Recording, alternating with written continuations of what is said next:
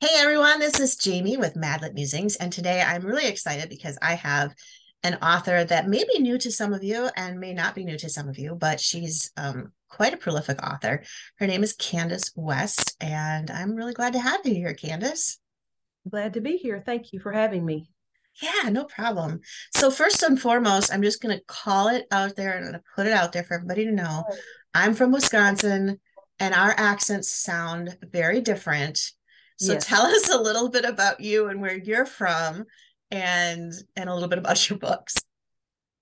I am from Arkansas, the deep south. I'm actually in the southeast corner of Arkansas, so I'm as pretty much as southern as you can get. And I write historical Christian fiction, and it is usually set in Arkansas and in the Ozarks, particularly because that's my favorite region of my home state. And so um, I write early 20th century, and also I have a Civil War era book. Mhm. Awesome. So how many books have you written? I'm trying to remember. I've written four novels, and then I have some short stories in a anthology collection that I write with the Mosaic collection. That's right. Okay. That's awesome. I love it. So what do you like? I mean, Civil War history, the Ozarks, historical romance. I love that area and that time period. So what drew you to writing about that outside of living in the Ozarks yourself? Well, I actually live in the southeast corner of my state, which is the Delta, and so it's flat. Mm. But Oh, my grandparents are from the Ozarks. And so we would take trips up there. And what inspired me to write stories was not only just the area because it's so beautiful, but I have a lot of family history there. okay. And the stories that my grandparents told me about how they grew up and how their parents grew up in the Ozarks and the times that they lived in, it inspired me to just my imagination to write stories set during those times. I think it's cool because again, I'm from Wisconsin. So up here, everything south of us that has mountainous regions just kind of blend together. Mm-hmm. So honestly, and this, I shouldn't even admit this out loud, but before you and I got to chatting a lot lately, I always thought that the Appalachian mountain region and the Ozarks were kind of one and the same, which doesn't say a lot for my geography Okay. skills. But they're not. Okay. They're not. So for anybody out there who thinks they're the same, they are not. However, do the Ozarks have like the Appalachian Mountain area is all known for a lot of culture. Mm. Are the Ozarks similar to that, or how would you describe kind of like their history? Yes, I would say the cultures, and I'm not an expert by any means in Appalachian culture, but I would say they're a lot similar, even though the regions are totally different. But the values, a lot of the same work ethics, just there's a lot of similarities to Yeah, me anyway, yeah, between the two, as far as yeah. the culture, That's a good totally down. different, yeah, totally different histories and things, but Uh-huh. the actual, the way that people talked, especially back in the olden times, are a Okay, lot similar. okay, that's awesome. And the Ozarks, then, if I now I think I've got it now. They're Arkansas, Missouri. Yes, Arkansas, Missouri, They're, a little bit into Oklahoma. I didn't know that okay, for a long time, just a little bit into okay. Oklahoma, but Arkansas and Missouri, uh, mostly, yes. Mostly. So. Okay. All right. Mhm. That's cool. Now you like, And then within Arkansas, there are actually you have the Ozarks, then the Ouachita Mountains, and the Boston Mountains. So you've got like little regions. Yeah, it's oh, in between and with the Ozarks. So now the Boston Mountains, that'll throw you if, because I right, think Boston, Massachusetts, which is quite right, northeast of where you're at. So yes, I'm and I don't interested. know, and I don't know why it's called that. I was going So to ask, yeah, now we have to go through another history lesson and find out why hmm it's called Boston yes, Mountains. Interesting. That's kind of cool. I also learned, because you and I have been doing some different things with social media and stuff together, and I learned that Daniel Boone, who's known for being in Kentucky, hmm actually moved to the Ozarks after his fame and such in Kentucky, which I hmm was like, that's kind of cool. I didn't know that either. So, it really is that is a neat thing. And there's a place in Missouri. I don't know the name of the place, but you could actually go visit his home there and the Really? farm. Okay. Yes, yes. So That's awesome. I would love to see it. I've never been there, but you can actually visit it. That would be cool. We should see if we could rent it out and do a writer reader retreat there. No, I know. Oh, that would be nice. Wouldn't that be cool? I've always wanted Hmm. to do that. Get a nice historical spot and then just hunker down in for a weekend and read or write or whatever. So There are plenty of places in the Ozarks to do that. So you can come on yeah. anytime. All right. It's a date. I want to come down there again. I was down in Eureka Springs right Hmm. after I graduated high school and absolutely fell in love with that area. Now I know Eureka Springs is more touristy from what I've been told, but Hmm. they had a really cool history in It that is, and area. it's beautiful, and it does. You don't have to travel far to get out from the center of that, the town, and Okay. get out into it. Hmm. So it still has that really good Ozark feel about it. So Yeah, love it, love it. Now, the fiction that you write is known as you do describe it as Christian fiction. mhm. And so tell me a little bit about why you write Christian fiction, because I find it interesting when I talk to Christian writers. They all have a very specific reason why they like to incorporate faith. So I just kind of want to hear what your reason is and a little bit of your heart behind your stories. Well, mine is that Jeanette Oak was the very first Christian fiction author that I read as a young Okay. teenager. So I fell in love with her books. Hmm. And when I was 12, when I decided I wanted to write, I would read her stories and then try to mimic her style, and then other authors that I liked. And just I like the faith element because I've grown up being a pastor's daughter, Okay. and I want to be a witness to people, Mm. and my reach is very small. I live in a very small community. And so for me, writing stories, which are fun, and then add that redemption element to it, uh, I just want to be basically a light just to reach someone out there, and even other Christians who may be going through Yeah. something that will help just encourage and uplift people. Yeah, no kidding. When you write your stories, do you have kind of a specific theme in mind when you come up with stories, or are you just kind of just incorporating faith in general? Well, usually when I first started my first novel, Lane Steen, it was more in general, but as I wrote that book, it became more a specific theme. And from that series, because there's 3 books in that series, the main the main theme in that is like forgiveness and reconciliation, Mm. especially within a family. And so that was the main heart behind those books, reconciliation within a family, between people, you know. And so I wanted Yeah, people to know that God can heal yeah, any wound that we have. yeah.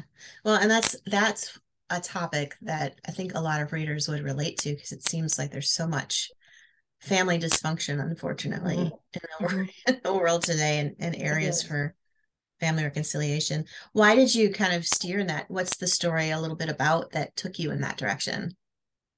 The Lane Steen was inspired by my granny, who her mother went through a very traumatic childhood. And so Okay.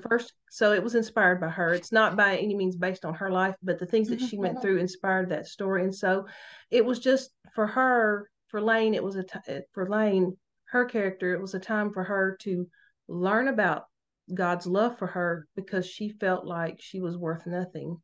Mm. And then how, when she discovered that, then how could she find forgiveness toward her father, who she considered worthless?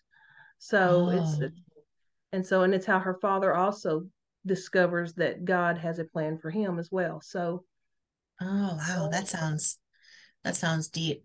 Um, you said that you kind of based it off your grandmother's life.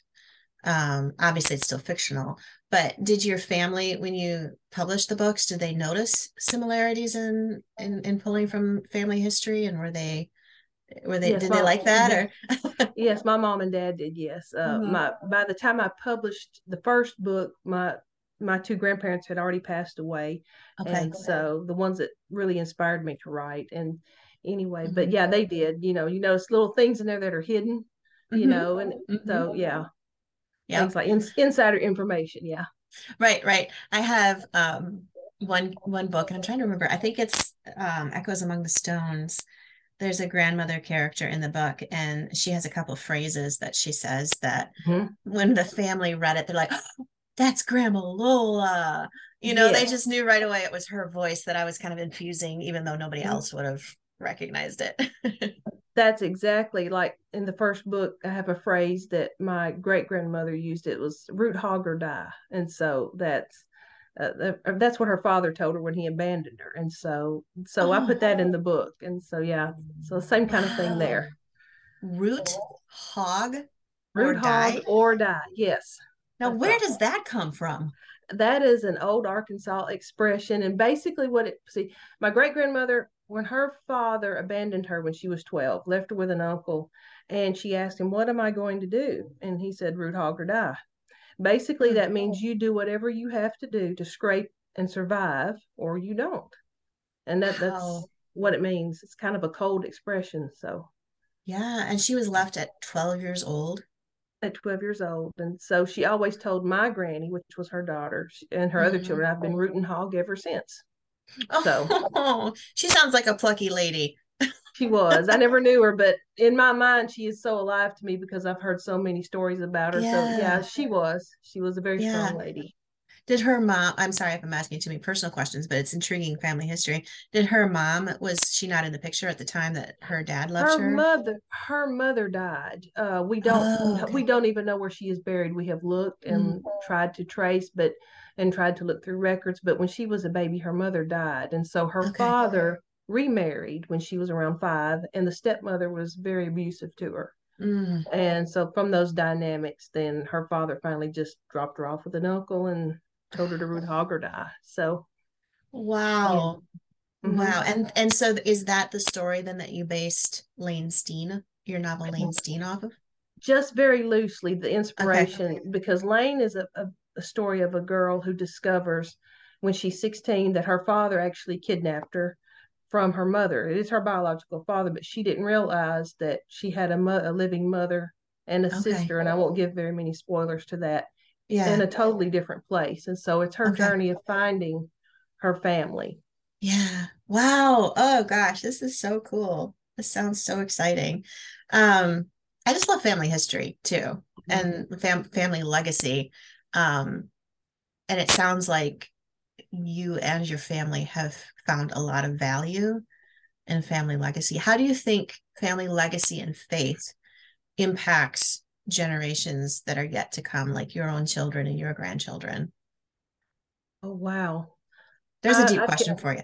Yeah, it is. It is. I consider our family legacy, and this comes from both sides, my mom's side and my dad's side, Mhm. rich in faith, because I can see where when I look back in the stories from my dad's side and from my mother's side, and how that their parents found the Lord and their grandparents found the Lord, and how they passed that faith and taught their children, and the decisions that they made based on their faith, how it has affected each generation in different ways. Like on my dad's side of the family, because his grandfather was saved after he Okay. was a young man, and then Yeah. in turn my grandfather got saved, and then my dad was saved and called to preach when he was young. And so Mm. out of that family have come a lot of grandchildren and cousins that are in the ministry today. There are missionaries in our family. Just the things that just decisions that people have made, and how it's like a ripple effect. That Yeah. is it. So I think that is probably, to me, the best legacy is just, people living their Christian life, living the life, and then Right. sharing that with their children. Right. You said the ripple effect. That reminded me of a time when I was a kid. And it's one of those vivid memories, where you remember where you were at and what it smelled like. And it was a warm summer day, and my mom had taken us down to our pond. We had a pond on our property, and she would mow the trails around the pond. And so that's why we were down there. And I was messing around with frogs because that's what I did Mm-hmm. at the pond. And she came down for a break, and she said, "Watch this." And she reached down, she picked up a stone, and she threw it in the water. And she said, "What do you see?" And I said, "Oh, ripples, and they keep Mm-hmm. spreading." And she says, "That's like your life." Mm-hmm. She said, "Your life and your faith is like that stone plopping in the water.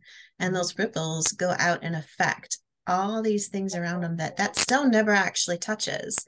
Wow. And so that was the first time she had really drawn that line for me to ancestral legacy Mm-hmm. and how important, faith is to my great grandchildren. You know, Mm-hmm. how I live my life is going to affect my great grandchildren. Right. Right. That's so true. That's Yeah. beautiful. Yeah, I know it's one of those moments where you're like, whoa, that was more profound. And I had no idea how profound it was at the Mm-hmm. time, but it stuck in my Right. brain. Yeah. Yeah. I love this. I love the legacy in your books. I love the concepts of just the Ozarks and everything that you wrap up into your stories. Where can readers who maybe haven't been introduced to you before find your books and find out more about the stories that you write? Because they're really good. Thank you. You can find them on my website, which is CandaceWestStoryteller.com. And also, my books are on Amazon, and they're also on Kindle Unlimited.